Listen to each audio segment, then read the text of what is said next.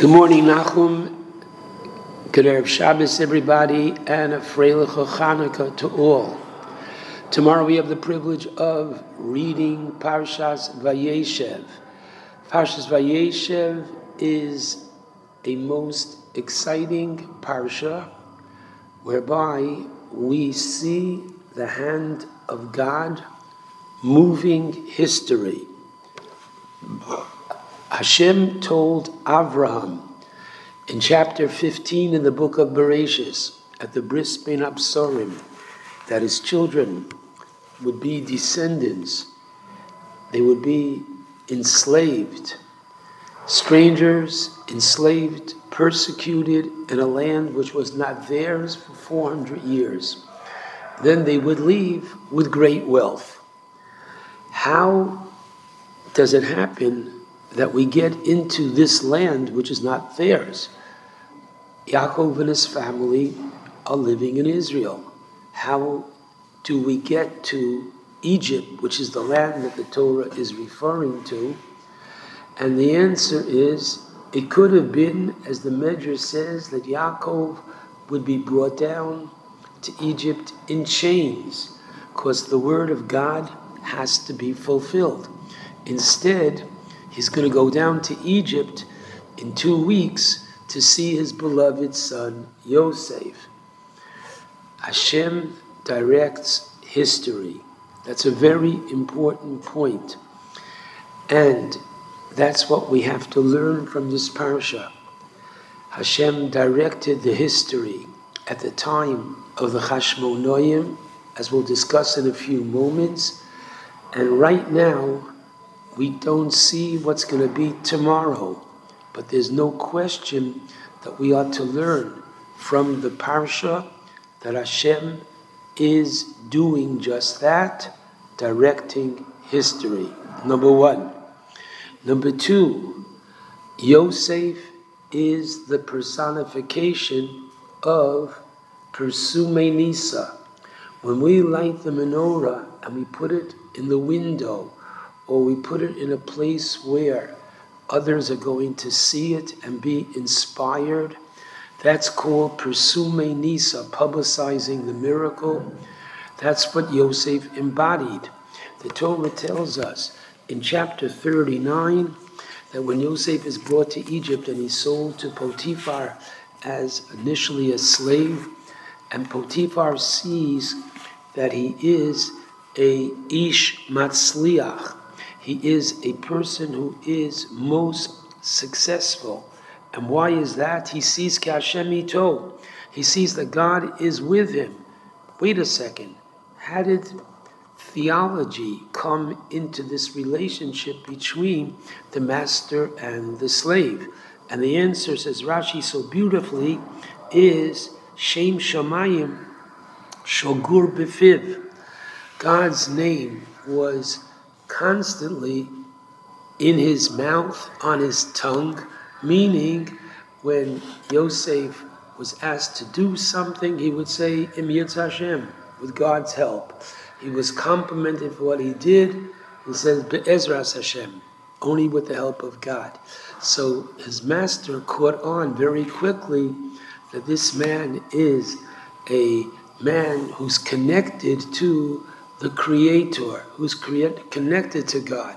So that is the Hanukkah story, that even though they tried, the Greeks, to, as we say in the Al Hanisim, Lashkicham Torasecha, to make us forget our Torah, Ulhaviram, and to cause us to stray, Mechuke Ritzonecha, from your statutes, from your hukim, from the laws which the Greeks could not understand, still we held steadfast. And who is the paradigm of just such behavior? Yosef Hatzadik. Okay, I'd like to go now to Hanukkah and to explain, which is so important that everybody should understand not only what we are doing for this evening, but why we are doing it. We cannot use the small colored candles to satisfy our mitzvah of Ner Hanukkah this evening. Why? The first thing we need to know is that when is the ideal time to light Ner Hanukkah? And the answer is, in the New York area, approximately 5 o'clock, 10 after 5. Now, if my wife is not getting home until 6:30, I will wait for her. However, if I am in a situation where all who need to be present at the lighting are there, 5 o'clock, 5:10, I'm going to light at that time. Now, this evening, you can't light at 5 o'clock or 5:10, because candle lighting is 10 after 4. This is the shortest day of the year, and interestingly, you light the Ner Hanukkah before the Ner Shabbos. Why is that? Because when women light Ner Shabbos, they accept upon themselves Shabbos. Once they've accepted upon themselves Shabbos, they cannot light the Ner Hanukkah. So in order for them to light and be part of the mitzvah of Ner Hanukkah, we light the Ner Hanukkah first, and then we light Ner Shabbos. Now, every time you light the menorah, it has to burn for at least a half an hour. But that half an hour begins only at the time when you should have lit the menorah. So this evening, we should be lighting the menorah at 5:10. We can't because it's Shabbos, so we're going to use oil, which burns at least an hour and a half, which is wonderful, or use a large Shabbos candle in your menorah, or use tea lights, which burn for at least an hour, 2 hours, because, let's do the math together, we need to go from 4:05, which is the proper time for lighting their Hanukkah tonight, to, first of all, 5 or 5:10, which is the ideal time. So I need approximately the lights to last an hour, and then I have to go from 5:10 for another half an hour, which is the amount of time that the lights are supposed to go once they are lit. So I need illumination light to go from 4:05 when I'm lighting their Hanukkah till at least 5:40. The small colored candles cannot do that. Your oil will do it. Your Shabbos candle will do it. Your tea lights will do it. Don't use the small colored candles. If you were to use them, it would be a bracha levatola. It would be a blessing for naught. It would be like lighting the Hanukkah candles 11 o'clock in the morning, which clearly is not the fulfillment of the mitzvah. So too, use the right thing.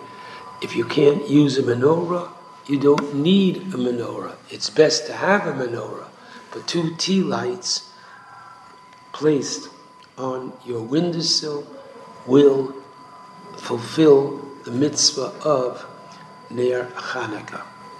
I want to share with you one interesting insight into our celebration of Hanukkah. The Rambam writes in chapter 4 of the laws of Hanukkah, in Halacha Yud Beis, the Rambam writes, Hanukkah, or mitzvahs Hanukkah, chaviva hi ad ma'od. It is especially precious.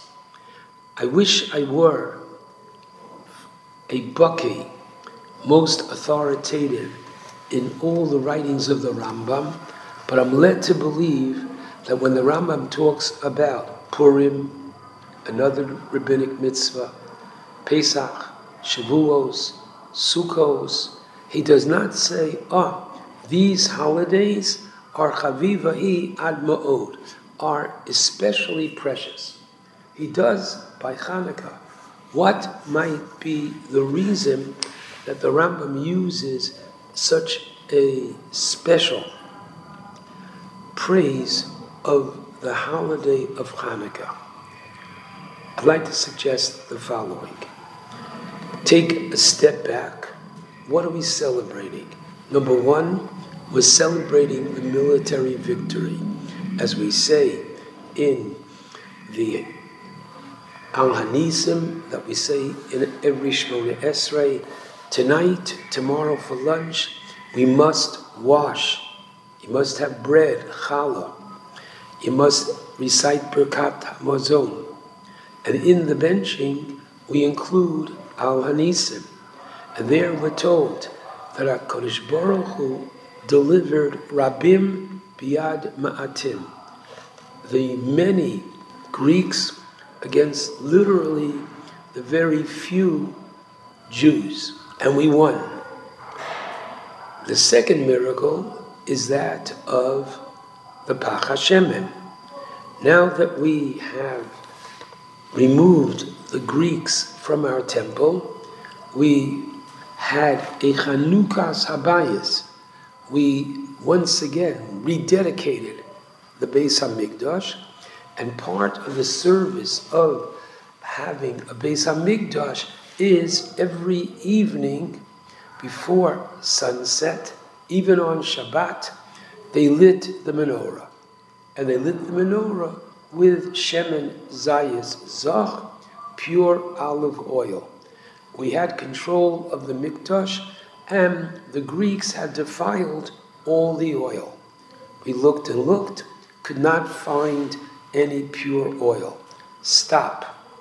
What is the halacha if you can't find pure oil, and the majority of the Jewish people are impure, and the majority and all the oil you have is impure? So the halacha says 3 words, Tuma, Hutra, Bitsibur, the disqualification of impurity is overridden when the community is in a state of impurity. In simple English, they could have used impure oil. So if they could have used impure oil, what's the whole big deal? Why even go further and look for the pure oil? But that is exactly the point. The nation of Israel at that time, when they got back the Beis HaMikdash, they said, we don't want second best. We don't want to give Hashem the impure oil.